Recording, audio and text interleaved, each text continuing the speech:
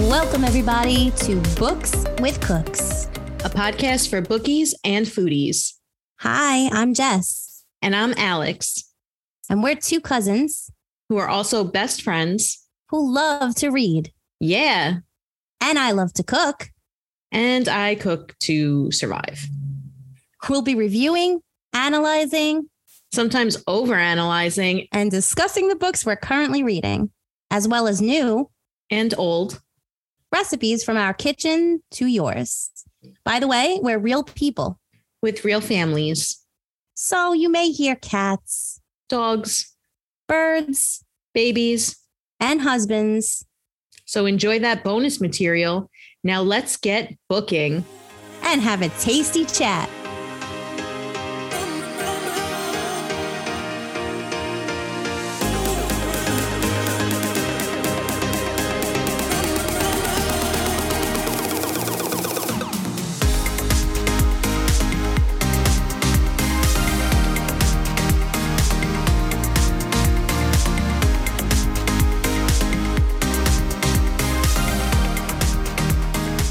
Before we get into our book discussion, we want to include some trigger warnings.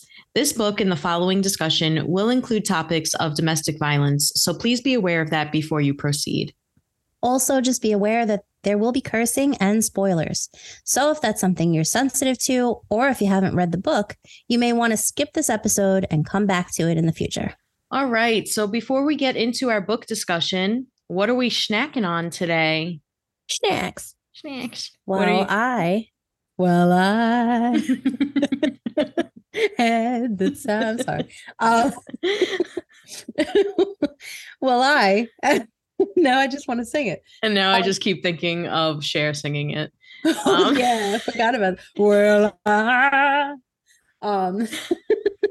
So anyway, I am having coffee. I'm drinking an espresso caramel. Yum. And I have some of my oat milk creamer in there and some whipped cream, because why wouldn't I put whipped cream in it? Wow, fancy. And I'm eating a Ghirardelli Intense Dark Crispy Rice chocolate, and it is delish. Sounds really good. Mm-hmm. What about you? Nice. So I just finished up dinner, so I was just snacking on some crab rangoon. I got Chinese food today. I did not feel up to cooking. Yes. So that was pretty good too. Nice. Very different though. We're like on very two different. Two different planes entirely. Yeah. Nice.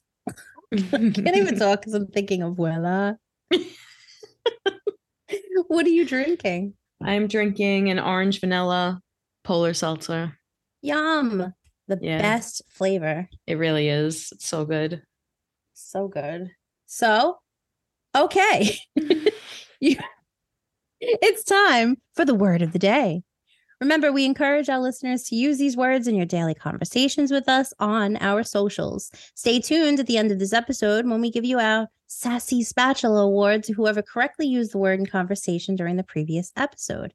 Each word of the day will come from the Word of the Day Vocabulary Workbook by Franny the Punks. Francine Puckley, what up, girl?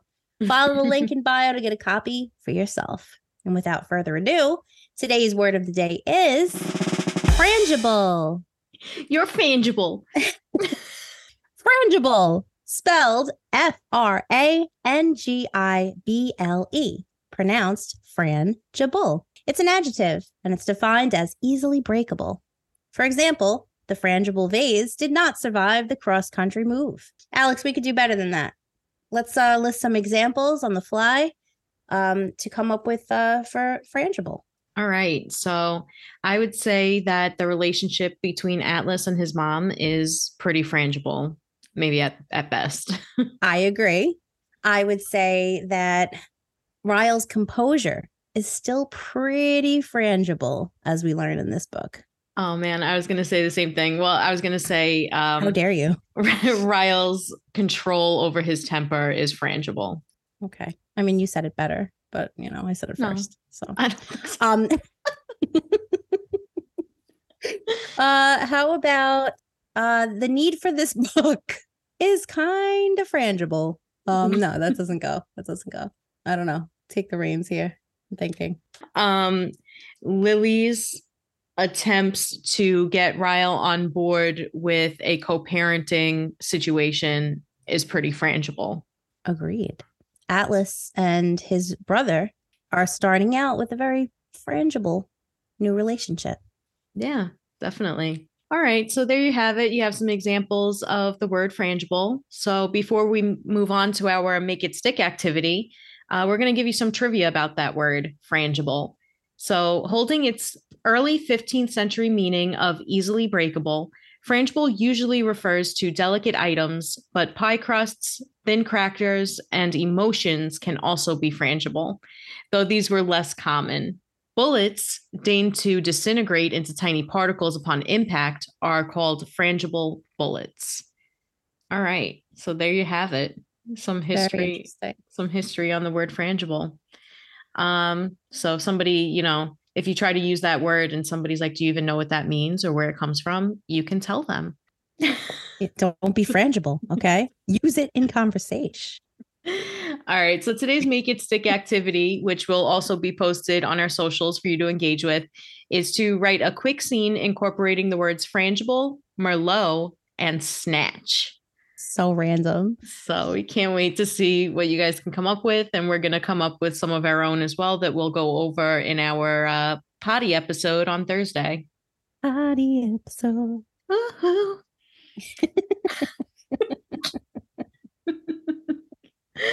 Oh, all right. So, because as our title indicates, we're all about booking and cooking. So, we're also going to be incorporating an ingredient of the week. Woo-hoo! Every Tuesday, we'll select an ingredient from a food mentioned in the current book. This week's ingredient is pasta. Why am I screaming it? Yay! Pasta! One of my favorites, inspired by Atlas's shrimp pasta that he makes for Lily and Alyssa in chapter 6. We're going to make something using that ingredient to discuss in our potty episode, which will air on Thursday. So send us your recipe suggestions on our socials, and we may even feature them in the future. Potty episode. Yeah. It Starts With Us is the sequel to It Ends With Us by Colleen Hoover. It picks up right where the previous book left off. Lily and Atlas just had their chance encounter on the street and began to rekindle their romance. In the midst of this, Lily continues to struggle to navigate the tumultuous relationship with ex-husband and father of daughter, Ryle. At the same time, Atlas is confronted with people from his past that will set the tone for his future. All right, everyone. So we thought it would be nice to explain why we chose to read the books that we chose. So for this episode, we chose to read this book because we just read It Ends With Us, and it is the sequel. So we had initially decided to read It Ends With Us because of the amazing reviews and recommendations across Book Talk, as well as recommendations from our girl, Shay Mitchell. We love you, Shay. All right. So when we talked about It Ends With Us, we first discussed the title. So we're going to start there again. The sequel is It Starts With Us. What do you think the title means? Do you think there's any significance behind the title? And when the title does come full circle within the book, did you predict that would be the reason behind the title? No, absolutely not. So, spoiler alert, but when we get to that point in the novel, when it comes full circle, you realize it's more about Atlas and his brother that he had no idea existed, forming a relationship and starting over basically without their abusive mother. So now it's starting over with them. Initially, when we first picked up this book, I thought it was going to be about Lily starting over with her daughter, Emmy, starting over past, post-abuse from Ryle. So no, I did not predict that at all. I didn't see that coming. So that was a nice surprise. Yeah, I actually really loved that when I read that in the book. I agree with you. My first thought was It Starts With Us. It's going to be Lily and Atlas starting their relationship, and that's what that's going to be.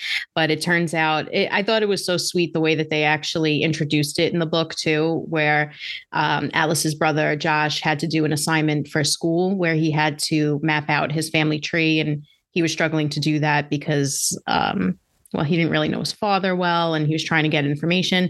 And he ultimately decided that his family tree was going to start with him and Atlas. And he said, well, our family tree starts with us. And I just thought that was really cute. I definitely didn't predict it. And it made me like the title way more after reading that.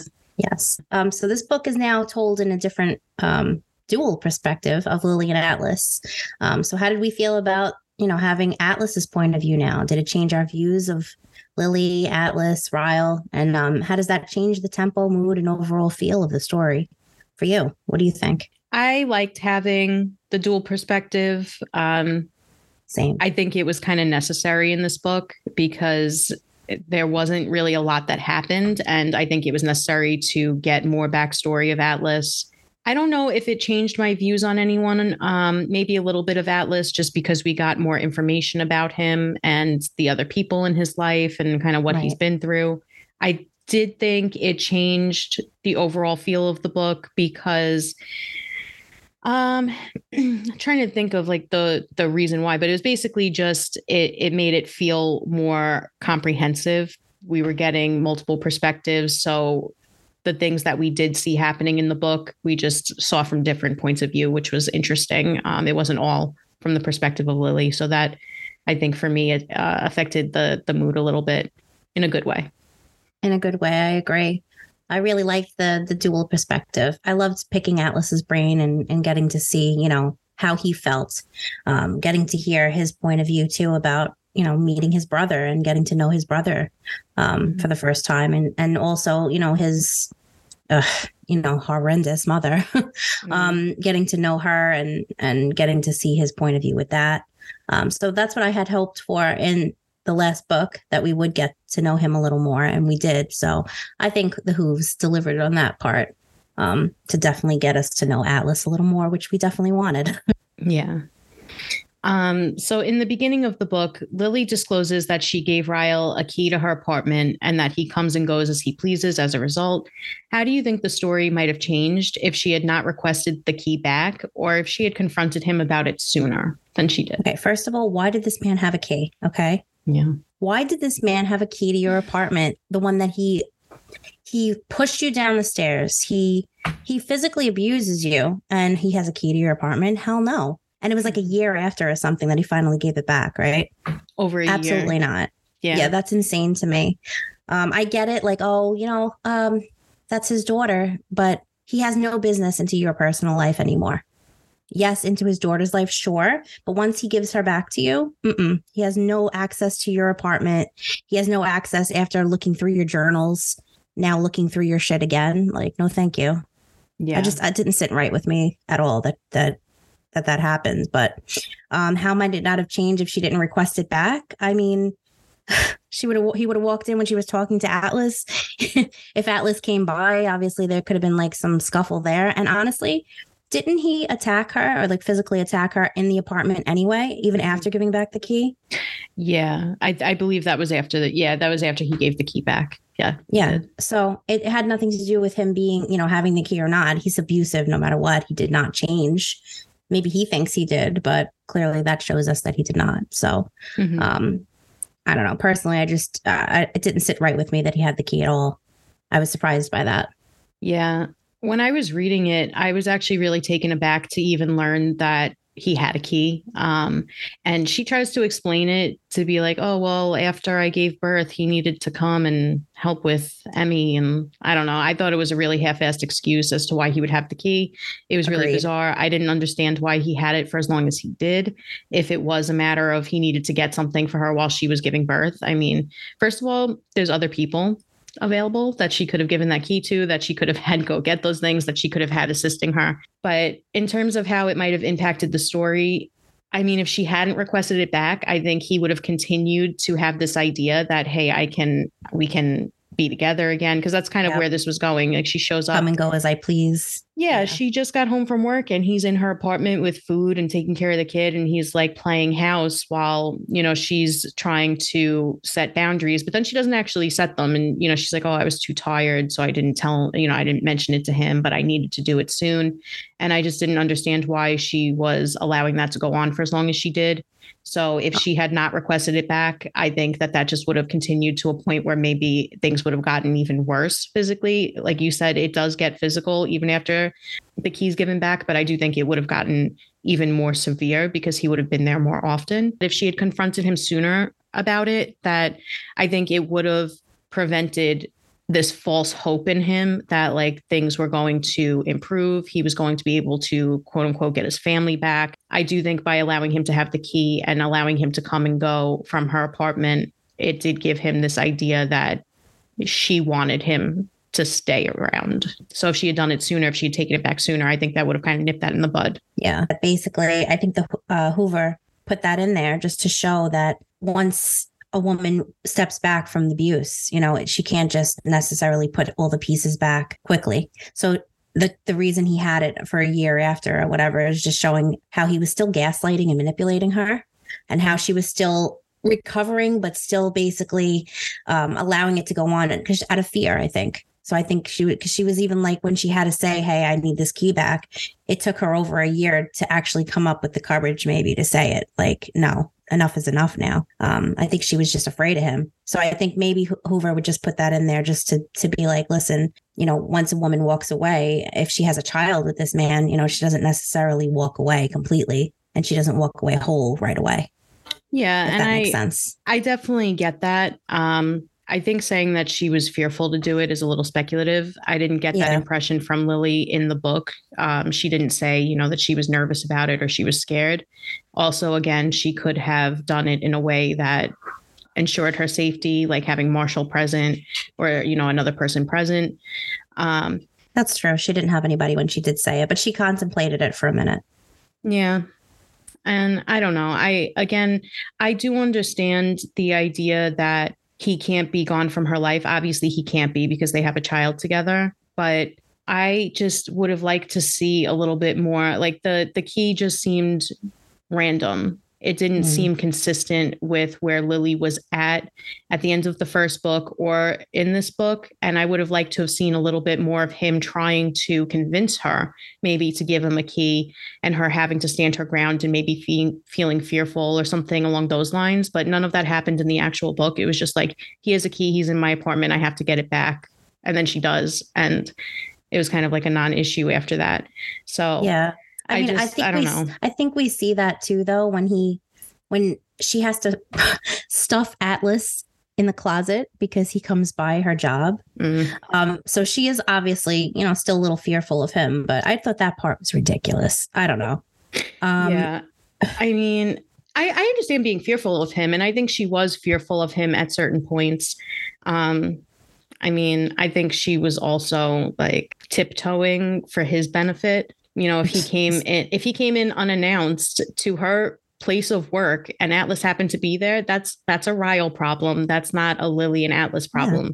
So, you know, but I understand why she did it, but I was like, you not only like putting him in your office wasn't good enough. You had to put him in the closet just in case Ryle came into your office. Why would he be coming into your office? He has no reason to be coming back there. Like if you feel the need to hide him, fine. But like, you're really going to shove him in the closet. It was crazy to me. I know. And that just Atlas was just like, okay. I know. Like, really, Atlas? I don't know. Oh, yeah, I just came all the way over here and I cooked you pasta, but I'll sit in your closet for 15 minutes. I know. Oh, God.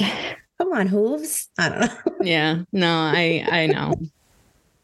So, all right. Lily made the decision to not reveal the domestic abuse in her custody battle, excuse me. Do you think that was the right decision? And if you were in Lily's position, what would you have done?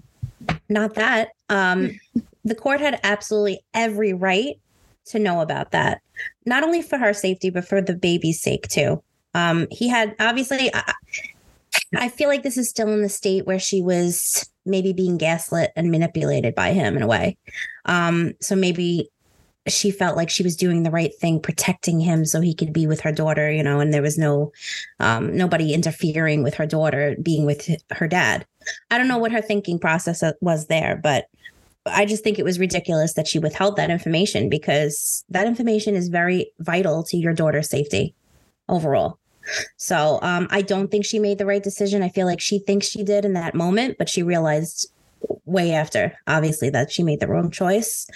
And she tried to justify it and fix it with the intervention. But if I was in her position, although I'm not in her position, so I can only say as an outsider, but personally, I would not have done that. No. Yeah. I definitely don't think it was the right decision, but I do know that that's common, where, a partner of, an abusive partner will try to protect that other person. I'd like to think that if I was in her position, that I wouldn't have tried to protect him, that I would have done it. But like you said, you never really know unless you're in that position yourself. Exactly. But I do know that, and I think that's what the Hooves was trying to maybe get at a little bit with the messaging, was just that a lot of times, people, they want to be apart from this person. They don't want to be with this person anymore, but they don't necessarily want to uproot their whole lives. And she, I think in the book, was most concerned about him potentially losing his job. And I think she thought that that would have affected his ability to be a parent. It might have made him even angrier. So she might have been just trying to prevent future violence, maybe prevent violence against her kid, maybe do what she thought was best for the whole family at the time. But I don't think it was the right decision. I think she learned that in hindsight. Yeah. And as an outsider looking in again, fuck his job. Okay. Any reason to get fired from your job is his fault. His actions brought him to that point. So if he 100%. Did lose his child or he did lose his job, sorry, Ryle, that's on you. Yeah. So I felt for Lily in a way, because I'm like, okay, she's still sticking up for him, and she's still feeling like, oh, it'll be my fault if if that happens. But like I said, I can only, give my opinion as an outsider. So yeah, no, I agree with you 100%. All right. So in It Starts With Us, we get to learn more about Atlas's past and his family unit. What is one thing you learned that stood out to you, and how did it help to shape your opinion of Atlas? Yes, we do learn about his past. I mean, we did learn a little bit through the Allen letters, but we got to actually get a glimpse from his point of view. I liked that. His mom, I knew she was a piece of crap in the last one, but she's a piece of work, man. Not only was she doing this to him, but she did this to another boy as well. She's just a horrendous mother, horrible person. He came there and he went to go fix something for her. I think it was a doorknob. And she was like, why are you doing this? Why are you helping me? Tim's going to be upset. Like, fuck you and fuck Tim. I'm sorry, but your son was just living in an abandoned house and you don't care at all where he goes, what happens to him. Yeah. And I just can't, as a mom myself, relate to that. I just don't understand how someone could do something and be so heartless when it comes to your child. But so that stood out to me, of course, about her. How did it shape my opinion of Atlas? I mean, Atlas is just a great guy. Some might say he's too perfect. Yeah. He wanted her love and her appreciation, and he just wasn't getting it. So trying to think of what stood out. I guess the thing that stood out to me the most about Atlas wasn't so much about his past, but when he decided to become, his brother's guardian and to kind of take on that responsibility, that really stood out to me. I did like that part of the book. And it did, I think, shape my opinion of Atlas, which just really just reinforced his characteristics, which is that he is a pretty stable, protective person. And he does the right thing, when faced with a hard decision, he makes the right choice. And I think that was pretty consistent in everything that we learned about him from the past and what was happening in the present. I agree that I do think Atlas was a little too perfect. It's actually something that kind of bothered me a little bit in the book, but I do think that, he's supposed to be a good guy, and that was demonstrated time and time again. So he's the complete opposite of Ryle, because Ryle was faced with trauma, became an asshole, and Atlas faced with trauma, and he's like, oh, well, I'm just going to be good. And I'm going to make sure that my brother that I never knew about, because my mom's an asshole and never told me, I'm going to make sure that he has a better life. He's not ending up on the streets. Because eventually, basically he was already on the streets, and she didn't care. All she cared about was that the school was going to put her in jail if he wasn't found. Yeah. She only cared about herself, narcissist, Yeah. But whatever, not diagnosing. All right. So Colleen, the Hooves, said that this book Ali. it starts with us would answer all of our questions about Atlas. Do you think you understand Atlas better? And what questions are you still left with? Did it answer all my questions about Atlas? I mean, we do understand him better, but I wasn't left understanding him more in this book than I understood him in the previous book. So if this book wasn't written, I feel like I would still have the same point of view of him, basically. I would still think he's a great guy, and that he would always do the right thing. He would always be protective of Lily. He would never, hit her. So did she answer all the questions? I don't know about that. How do you feel? I think I'm still left with some things. Yeah. So I agree with you 100%. I couldn't say it better that the way that I understood Atlas after the first book, I understand him completely the same after reading the second book. I don't think we really learned anything new or different about him. I still have a lot of questions for Atlas. Like, what's your flaw? You know what I mean?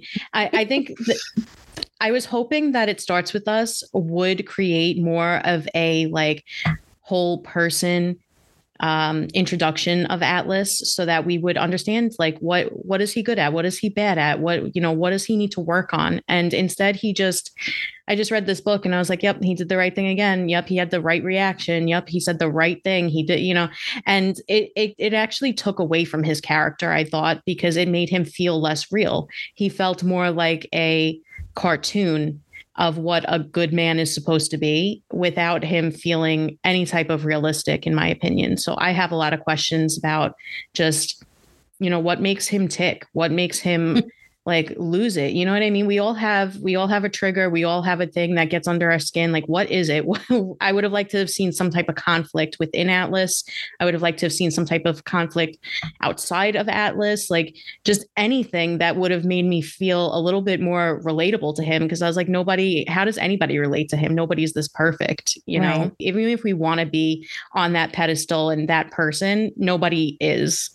It's just hard for me to really I feel like his trigger was like Sutton, I guess, his mom, right? And even and maybe Tim too. And even when he was presented with moments where he could have just, blew up on her and been like, "You're the worst mother ever. I was on the streets." We didn't get that. It was just like, "Oh, what happened happened. I'm just going to take custody of the kid." I thought, yeah, I thought it was great that like in the book, he was able to kind of come to terms with who his mother is as a person and how like she probably isn't likely to change and all of that. But it just seemed like he was already there. We didn't see that journey for him. It was like immediately he already had that, awakening moment.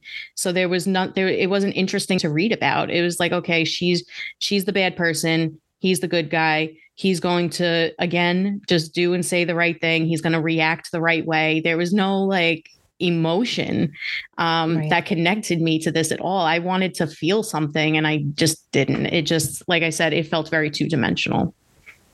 Yeah, I agree with that. Atlas makes the decision in this book to become the primary caregiver to his brother, as we've been saying, and makes attempts to include his mom, in his brother's life. So how did you feel about Atlas's decision to do that? I think you kind of touched on it a little, but. Yeah, I mean, I loved that decision. Again, I would have liked to have seen some type of internal conflict within Atlas. Like, oh, is this something that I can do? I would have liked to have seen a little bit more dimension even from his brother. As a kid, I had this issue in the first book too, where Atlas was so perfect despite his background. There was no like behavioral issues or anything, which is fine. I'm not saying that every person in a situation like that is going to behave badly or have a negative reaction. But typically, like kids of abuse, kids of neglect, like they're going to have some issues. They might be struggling in school. They might have some like anger issues. They might have something, but instead we just saw Josh being a really sweet kid, which is fine. But again, it was just fine. Like I would have liked to have seen Atlas maybe trying to establish a relationship with a kid who was maybe a little bit more troubled than he was and trying to help him understand how he got to where he is coming from the same background. I would have liked to have seen him struggling with this decision, to take on a caregiving role to a 12-year-old, which is no easy feat. I mean, I don't know if I could do it. That's, 12-year-olds are a lot. Yes. Especially coming from that background. Yeah. Yeah. So again, I mean, I like the decision. It was the right decision. It was a good decision. I just reading about it was just boring because there was no, it was like immediate. He was like, oh, I'm just going to have to take care of this kid. I made the decision. I'll tell Sutton tomorrow. Sutton's his mother.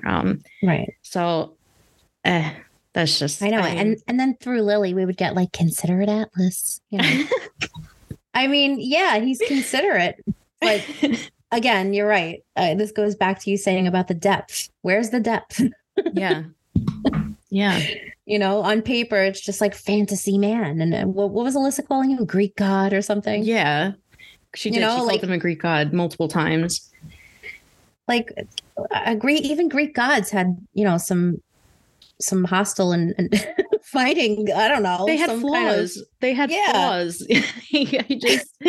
I mean, if you're going to write a whole spin-off book to follow up on a character from a previous book, use that opportunity to really like get into that character's head, use it to flesh out that character's world and that character's like personality, just anything. But I just didn't get any of that. I'm sorry, Hooves. I know I've been kind of hard on the Hooves. This book hasn't really turned me around on it. It's only kind of reinforced some stuff for me. But yeah, I know this book was written for her fans who demanded it. But I think we said this before, but if it hadn't been written or if we didn't read it, I would have been fine with that. Like it would have left me with the same impression and same everything from when I left. It ends with us. So yeah, it kind of made no impact on the story for me. I actually think it took away from the first book. So I think by writing this book, it kind of diminished the message that she intended for It Ends With Us. And I think that if she wanted to write the character Atlas and she wanted to write it into a love story, it could have been done in a different book that was not related to It Ends With Us. I think this whole character just thought there was no real character arc for him. Like that's the thing. Like there was no growth. There was no change. There was no suspense. It was just boring. Just consider it Atlas. just consider it Atlas. The book itself, you know, if she hadn't written it, I wouldn't have cared. This book added absolutely nothing to the first one. It added absolutely nothing to the characters. It didn't change my opinion at all about the characters. It just kind of, like I said, reinforced some of my opinions from the first one in terms of the characters and the writing. Right. It was just kind of like a present given to her fans. It felt a little rushed to me. You know, some aspects of it, I feel like were just kind of like fillers, like when she was adding in letters from the prior book, like we didn't need that. But that's another. That bothered me so much. Yeah, for another day. We can definitely ziplock that for our Thursday episode because I have thoughts on that. Yes. Okay. All right, let's move on before I get derailed. I'll derail myself. All right. So there's a quote, but that's the issue, I guess, we're human, and humans can sometimes be disappointing. While this novel is a love story, it focuses on the love between family. Do you think Sutton will be a better mom for Josh? I feel like we kind of touched. Yeah. I mean, focusing on the love between family, I love that. I did find myself getting more interested by the aspect of that in this novel and, you know, him forming a friendship and a brothership or whatever you want to call it with his sibling he didn't know about. So I did like to see that more than the love story. And that surprised me because I was looking forward to the love story aspect of it. After she ran into his arms in the epilogue of the last book. But do I think Sutton will be a better mom for Josh? Absolutely not. She had the opportunity to be a better mom for Josh when he was born. She wasn't a good mom to Atlas, and she had the opportunity to do it again, and she failed miserably. The same thing. He was on the streets, and she really didn't give a shit. So do I think she'll be a better mom? I mean, it sets it up in the story where they're going to meet for dinner once a week, and she shows up once, and that's it. So I think that basically gives us the exact response. Like I said, a leopard doesn't change its spots overnight. So will she ever come around? I don't know, but I doubt it. I wish we would have had more of that in this book. I agree. I don't think Sutton will be a better mom for Josh. I think they even say like somewhere towards the end of the book where, you know, she had somewhat agreed to attend like these weekly dinners at the restaurant with the three of the two of them. And then she came to one and never came again. So I think that was pretty clear that she's not going to change. But what a much more interesting story it would have been to see more of that, more of Atlas trying to maybe rehabilitate his mom, get her some help, get her more involved, and then potentially failing. But I would have preferred to read that than just, I mean, even the parts that we did get with Sutton and, you know, that whole conflict, again, they were just boring. There were no stakes involved. Like it was just, I mean, I would have liked to have seen even like a trial run of her trying to be a better mom to Josh and then just, you know, failing. And Atlas really has to step in and say like, no, that's it. Like this was your second chance and you lost it. But instead it was just like, there were no stakes at all to it. Yeah. So yeah. I feel like this entire thing so far has been our rewrite the novel. Yeah. Oh, just wait for our Thursday episode, guys. I got a list. I'm prepared how I would change this novel. If it needed to be written at all, which I don't think it did. So, all right. We're zip blocking it. I'm zip blocking. Well, what parallels do you see between Atlas's family and Lily's now that we have a glimpse into his family a little bit more? Yeah.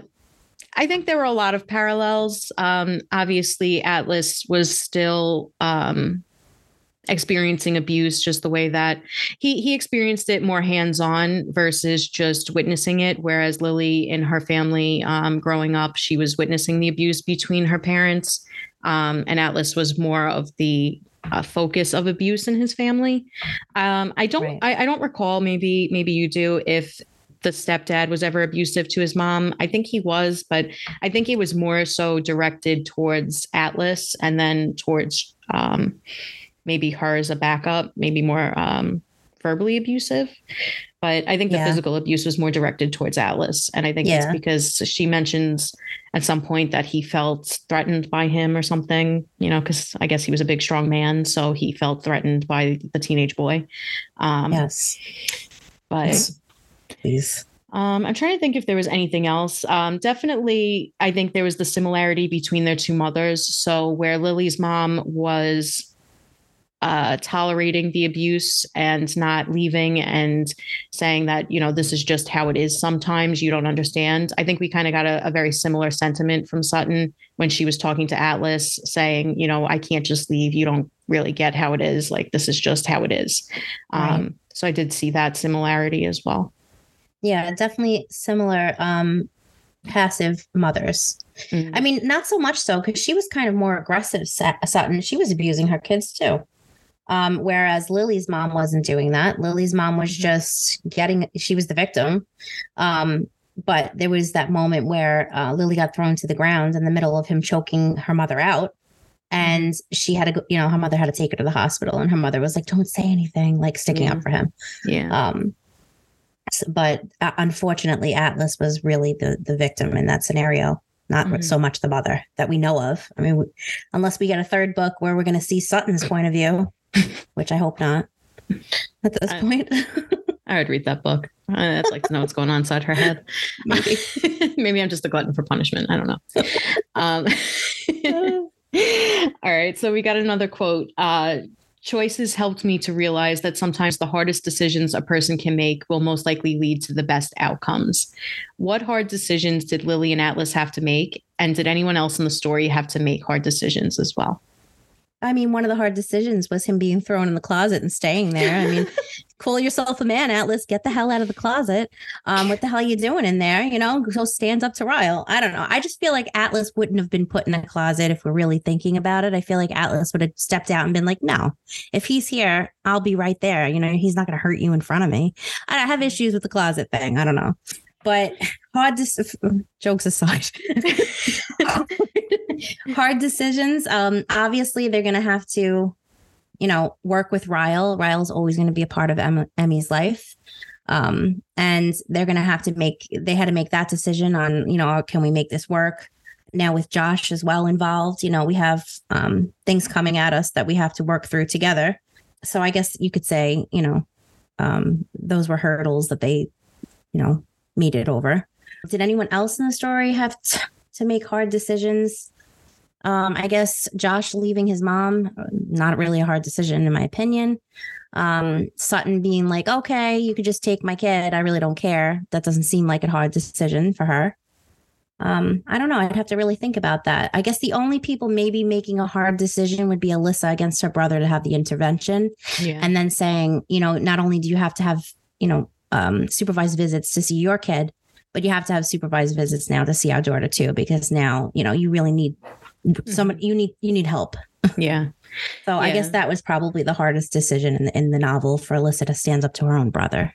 Yeah, I agree. I was going to mention that. I definitely think that Alyssa having to make the choice to protect her child and her niece and also her ex-sister-in-law, versus her brother was probably a pretty hard decision. And I definitely think that was something mildly explored. I think Lily having to make the decision to confront Ryle about his visitation rights. So in the book, she does not allow Emmy to have overnight visits with what's his name? Ryle, sorry. What's your name again? Sorry, I started getting all messed up. But she decided that she wasn't allowed to have overnight visits with him until she could speak, because that's when she would be able to say if something happened to her. And I think that was a hard decision to have to explain to him, because there were moments in the book where she thought that in her head, but she never actually made that explicit to him. And then she eventually does once he's kind of pushing her. And I think that Atlas, I think taking on the care of a younger brother is a hard decision. He didn't make it seem like one. I do think it should have been a harder decision. And then I do think that Ryle had some tough decisions to make as well. I think he had to kind of come to terms with his behavior. He had to decide if he was going to continue on this path that he's been on, if he was going to accept the intervention from his family in a way that would cause some type of change. And he had to make a decision of, am I going to continue down this path, or am I going to try to make things work for the sake of my daughter? And I think that by the end of the story, he was kind of working on that. There was still a douche. No, he's definitely, I mean, he's a creep. He's a weird guy. We don't like him. We're not Ryle fans. But no, definitely not. I did like to see a little bit of growth where he couldn't get out of the car to do the handoff with Emmy, but he was present. He allowed it to happen. He didn't try to, beat Atlas up again. So I did appreciate that there was a little bit of character growth for him by the end of the novel. I would have liked to have seen a little bit more of that. But I don't know if there were really any other like hard decisions. I'm not sure. That's my issue with Ryle too, because it's like he allowed it to happen. Like he has no say. If she's going to move in with another man a year after the fact or whatever, again, it's on him. This is the aftermath of his poor decisions. And I think him not getting out of the car just shows us that he's a fucking baby, if anything. Not getting out of the car, like, yeah, I'm going to tolerate this, but, I'm not going to come out and say anything because I don't know. I don't see him fully changing. I mean, I feel like he's, like you said, going to tolerate things for his daughter's sake, and that's what he should do. But I feel like it's going to take a long time, if ever, for him to come around. I don't know. Yeah, I mean, Ryle needs therapy and he needs some type of anger management. Again, I would have liked to have seen that explored a little bit in the freaking book, but we didn't get that. I would have liked to have seen that as well. I'm going to a therapist and trying to work on my issues, something. Yeah. Instead, he was just parading around thinking like, oh, well, I'm going to get back with her, even though I beat the shit out of her for no reason. I'm going to get back with her, and she's going to allow that to happen for the sake of our kid. Yeah. Like, no, at the end of the last book, I thought that we seen a spark in him that woke up a little bit.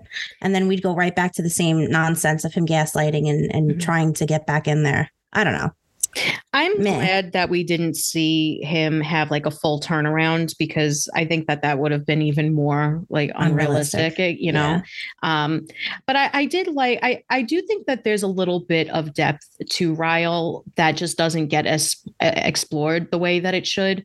But I do think his decision not to get out of the car was a smart one. I think he at least was able to recognize, if I get out of this car, I might get physical, which is not good. But, making the decision not to then put yourself in that position is a big step. And that I think that's a mature decision. Right. There was actually having Marshall in there too, come with him. Yeah. I mean, I think that shows some growth, and I think it shows some demonstration that he's trying. And I appreciate that. There was a scene in the first book as well where he is with Lily in the car and he says something to her along the lines of, if you want to be with somebody else, if this, this really hurt me. So if this is going to happen again, like, I need you to tell me now before I'm further into this. I thought it was a really mature moment for him to be able to recognize, like, I didn't like the way this felt. This made me feel upset. Let's have a conversation about it. But we didn't really see, outside of that scene and the scene of him not getting out of the car, we really don't see that anywhere else in either of the books, where we see him kind of maybe even struggling with some internal thoughts or impulses. But I mean, I'll ziplock that. That's really, I don't want to get too much into that more. But let's just move on. All right. We hate Ryle. Yeah. That's what it comes down to. So in the book, Ryle does make some changes to his behavior after Alyssa and Marshall intervene. Do you think this is something that will be long lasting, or do you think another intervention may be needed in the future? And do you think Ryle will ever be able to team up with Lily and Atlas to participate in an effective and nurturing parenting team for Emerson? I think for Emerson's sake, Ryle has no choice but to team up and participate in everything having to do with her life. There's going to be birthday parties. There's going to be all these events for her that he's going to have to be there and be an adult, and do what's right for his daughter. So I think that he has no choice but to do that. Do I think that, his behavioral changes will be long lasting? I mean, I think the intervention will come up having it from his sister's mouth and a brother-in-law, and being like, listen, bro, you can't do this. Now, I know you love our daughter too, but now our daughter needs supervised visits too, because, hey, you're unpredictable, man. And when it comes to the kids, we just can't trust you. So I think that hurt him. It really stung coming from his sister. So I think that will have some kind of impact going forward on his decision making, but I don't know if it'll be long lasting. I feel like at this point in his life, he is who he is. I feel like, yes, he's going to work on things, but I feel like in the back of my mind, he would always be unpredictable, and who knows what could trigger him. I don't know. I just don't know. What do you think?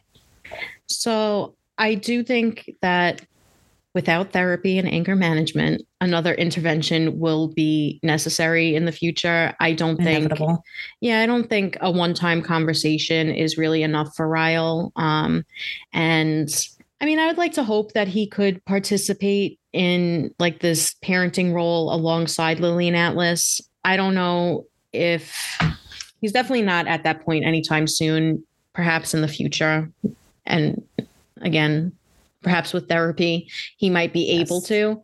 But I think where the novel ends, the answer is no. Though, just to kind of go back to what we were talking about before, I think his like small changes that he was making, and at least, the choices he was making in those moments, seem to give us some hope for the future for that. Right. It's like the movie What About Bob? It's baby steps, Yes. He has to take baby steps for the sake of his baby. He really does. And hopefully he will get the counseling he desperately needs. And going forward, hopefully he'll, I don't know, be the better guy. But meh. Yeah. And it starts with us. We see Ryle's same anger issues, but not to the same level, obviously, that we saw in the first book. But do you believe him when he says he changed? We just talked about this. Yeah, we really just talked about this, but not really. I think he thinks he's changed. I think he believes his own bullshit, but I think it's clear that he hasn't really changed yet. So I'm not really, we already pretty much or at least I did already discuss my thoughts on this. And I think it's going to be a long road for him. It's been a long road. Yeah, I think Ryle, maybe a couple of years from now might be a little different, but it's going to take a while for him to get there for sure. Yeah. So in the book, we learn that Atlas has kind of always been preparing for Lily to come back in his life to some extent. In what ways do we think that he creates a different world for Lily and her daughter? So it was interesting to learn that he sold his house, got another house, and that this house had, I think she said it was like the best yard on the block, or a really great yard or something, in preparation for her garden, which she's always wanted. Considerable Atlas. So I think he was hoping that they would be that they would end up together.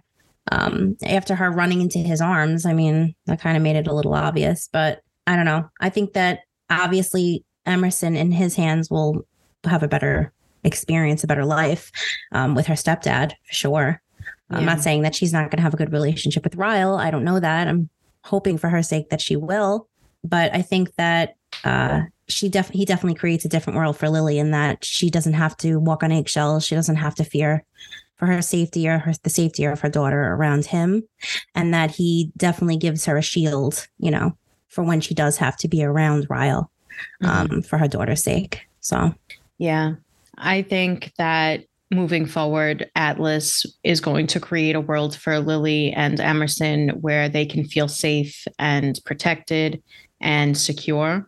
I think that he will hopefully demonstrate for Ryle as well, but just to Emerson and Lily, how men should treat women, how a healthy relationship should unfold, and how it should look from the inside out.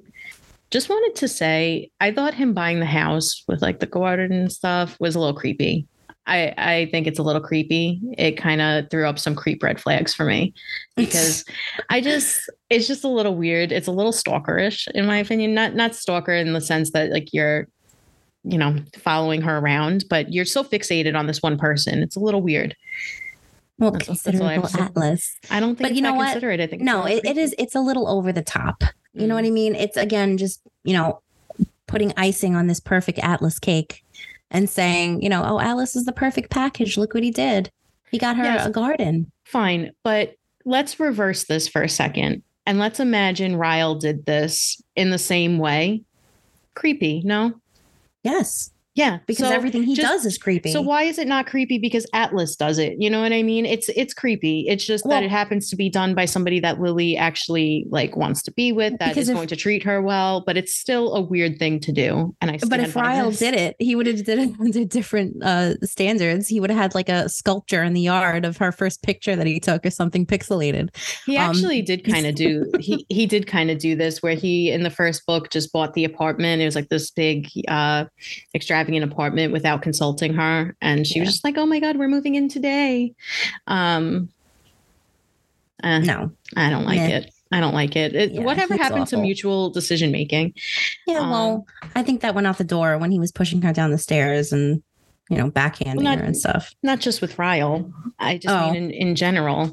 I don't like. Well, guys don't really do this. Your fantasy man buys you the house with the garden that you want to plant in.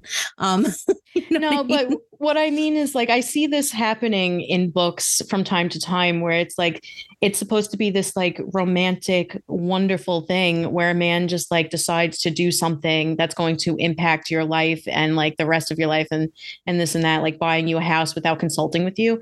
And it's always framed as this like really sweet romantic thing. And in my opinion, I'm like, no, I want to have a say in where I'm going to live. I want to have a say in where my child is going to live. It's just kind of weird to me. I don't think it's romantic. All right. I'll get off my high horse on that. It just bothers me. All right. So what did you like best about the book? What did you like least about the book? And what was your favorite aspect of this novel versus the original? Oh, boy. All right. I'm going to skip what I liked best first. Okay. What did I like least about the book? The book didn't need to be written. I could have went about my life if I never read this. I just kept living my life. I just kept living my life. Exactly. I would have been absolutely fine. I would have had the same feeling at the end of the other book. I don't know. I just felt like it was like a drawn out continuation. So I guess that's what I liked least. Mm-hmm. Favorite aspect of the novel versus the original, I did like the dual perspectives. I think it could have been cool if we had, Ryle and Lily's perspective in the first one. Maybe that would have given an edge, and we would have had, more interesting depth to inside Ryle's, psychotic nature. So I did like that. What did I like best about the book?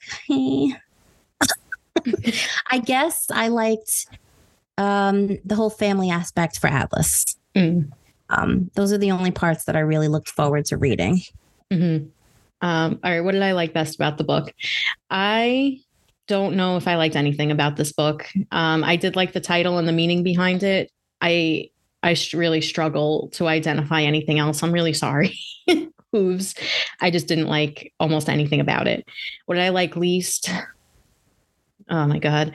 I do have to say the rewriting of entire letters from the first book that we already read just kind of pissed me off. It definitely was one of the things that I liked the least. I didn't understand why we had to read it again when we already read it. It just felt like fillers, very frustrating from a reader's perspective, and it really took me out of the novel. And then favorite aspect of this novel versus the original, the involvement of some more characters, and I don't know, I guess some of the family stuff, but that's probably about it.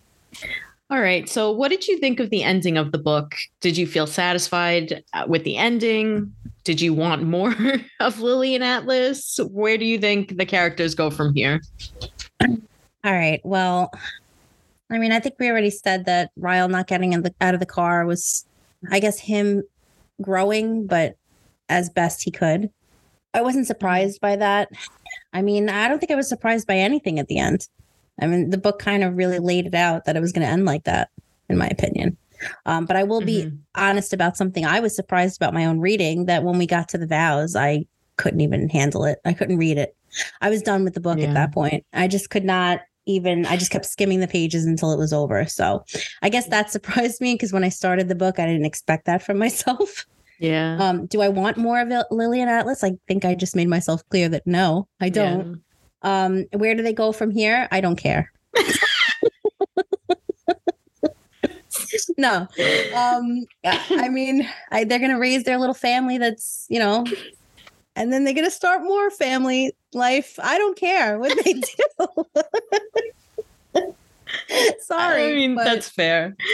I agree with you. That last chapter where he was just reading his vows, or he was writing them to Ellen. I did get through it, but I was like mentally vomiting the whole time. Yes. I was like, oh my God, it's just overkill. It was just too much. There's just too much in this book. Yes, I was eye rolling. And yet not enough. I was eye rolling so hard that I was choking on my eyeballs. They were in my throat. So yeah, I'm just no more. Great. Lily and Atlas ends up together. Woohoo. I don't need a part 3, Hooves. Please don't give that to us, because we don't want it. Yeah. I'm not going to lie. I barely even wanted this, and I was not satisfied with it. Pretty much anything in this book. I don't think I was satisfied with anything. No. I don't really care where the characters go from here. I mean, I think we just assume they're going to live their fairy tale life from here on out. Everything's like hunky dory, great. They're going to bloom. And yeah. The only one I really care about in the end is Josh, I think. I hope he succeeds in life, and I hope that he has a better, upbringing going forward. Yeah. That's all. I think we can assume he will, just because he's no longer in the toxic environment with his mother. But yeah, honestly, I don't really care. I don't really care about any of the characters in this book. I'm so sorry. We loved this book so much, guys. If you're someone who really loved this book, I'm sorry. Maybe you can explain to us if there was something we were missing on our socials, but I just think this wasn't the book for us. No, if you were looking for Atlas and Lily to have a pretty bow wrapped up around them at the ends, then you got it. Yeah. Otherwise, the best part was when I flipped the book over and I was done. So dramatic. I know. Oh my God. Right, so on that note, yeah, what Hooves novel would we be interested in reading next? I'm not gonna lie, I've been dissatisfied with the Hooves. This was my only experience reading her, so I would be, maybe interested in reading Verity. I have heard good things about that. I know it's a different kind of book. It's more of a thriller. And my friend Dana, shout out Dana, did recommend it to me. So I would be maybe interested in reading that one, but I don't think I would be interested in reading any of her other books. I'm not going to lie about it. Yeah, I 100% agree. I actually bought Verity. I'm holding it. No one can see it, but I am holding it. Verity is definitely a book I want to read. I feel like we should have started maybe with reading that one because this was our introduction to this author and meh. But I feel like it has way better reviews on Goodreads and everything. So hopefully that'll redeem the Hooves for us when we do read that.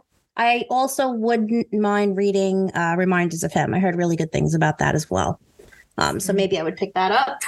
But for now, I think we're going to press pause on the Hooves.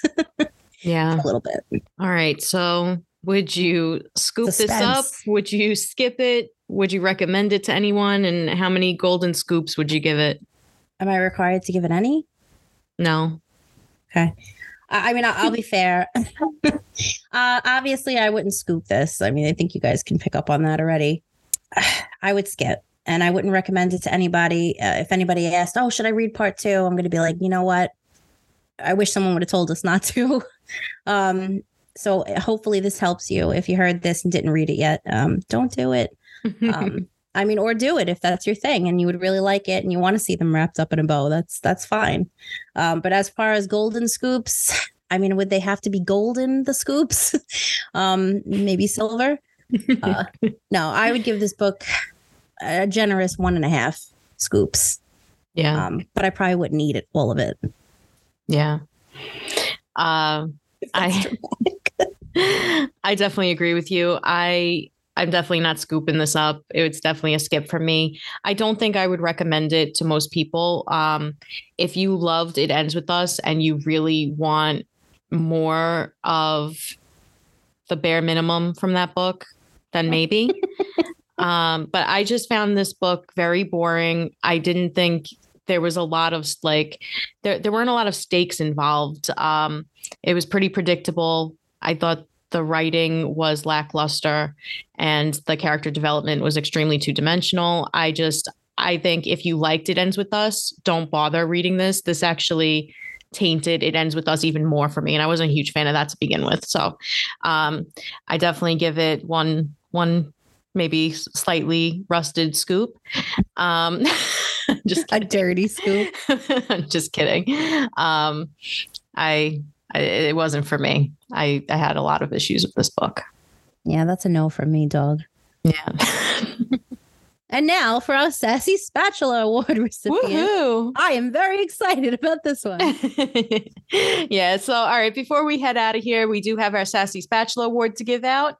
And as you might have guessed, the word last time was enigmatical, and the person who used it the most was Jess. She used the word 10 times in the last episode. Way to go, Jess. 10 times. 10 times. Did you like to make a speech?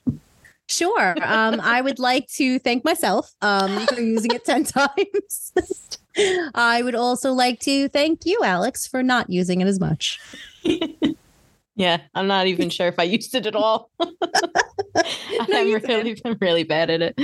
All right. Well, congratulations. That is a really good statistic. 10 times is great. And it's great practice for learning a new word and for using it in everyday conversation. Yes. And now the word to me is no longer enigmatical. Woohoo! All right. That's enough of that. Yeah. Stop trying to get extra points. All right. So our next book review will be on Fourth Wing by Rebecca Yarros, which will air on Tuesday, August 29th. Join us then for our thoughts on the viral sensation. And don't forget to join us on Thursday, August 31st for another party episode. Let's party. We also wanted to mention that we'll be releasing a Book of the Month episode on the last Wednesday of each month. Our first book of the month will be on Emily Henry's Happy Place, and that episode will air on Wednesday, August 30th. Yep. Looking forward to that. And if you haven't read any of the upcoming books, but would like to, definitely head over to our link in the bio, get a copy for yourself, and then you can come and join our conversations on social media and, pick that book up and read along with us. Yes, have fun. And as an Amazon associate and member of other affiliate programs, we do earn from qualifying purchases. So you don't pay anything extra, but if you make a purchase from our link, we get a little commission. So thank you for supporting if you do use the link. All right, we're out of here. Bye. Bye. For anyone who's just tuning in, this is what you can expect from our podcast. We'll be releasing new episodes every Tuesday and Thursday, so be sure to check out our socials for updates and bonus content. You can find us on Instagram at bookswithcooks_podcast, on TikTok at bookswithcookspodcast, on Twitter at bookswithcooks, and you can visit our website at bookswithcooks.wixsite.com. That's WIXSITE.com. We encourage you to reach out to us with thoughts, ideas, questions, and feedback. You can also email us at bookswithcooks@gmail.com. Give us a follow on Goodreads for our full book reviews at Jess Books with Cooks and Alex Books with Cooks. We'll include this information in our podcast bio. If no one told you today, you're important and valued. You belong here. You're doing great. And we believe in you. Now let's turn the page and put a fork in it. Because we're done with this one.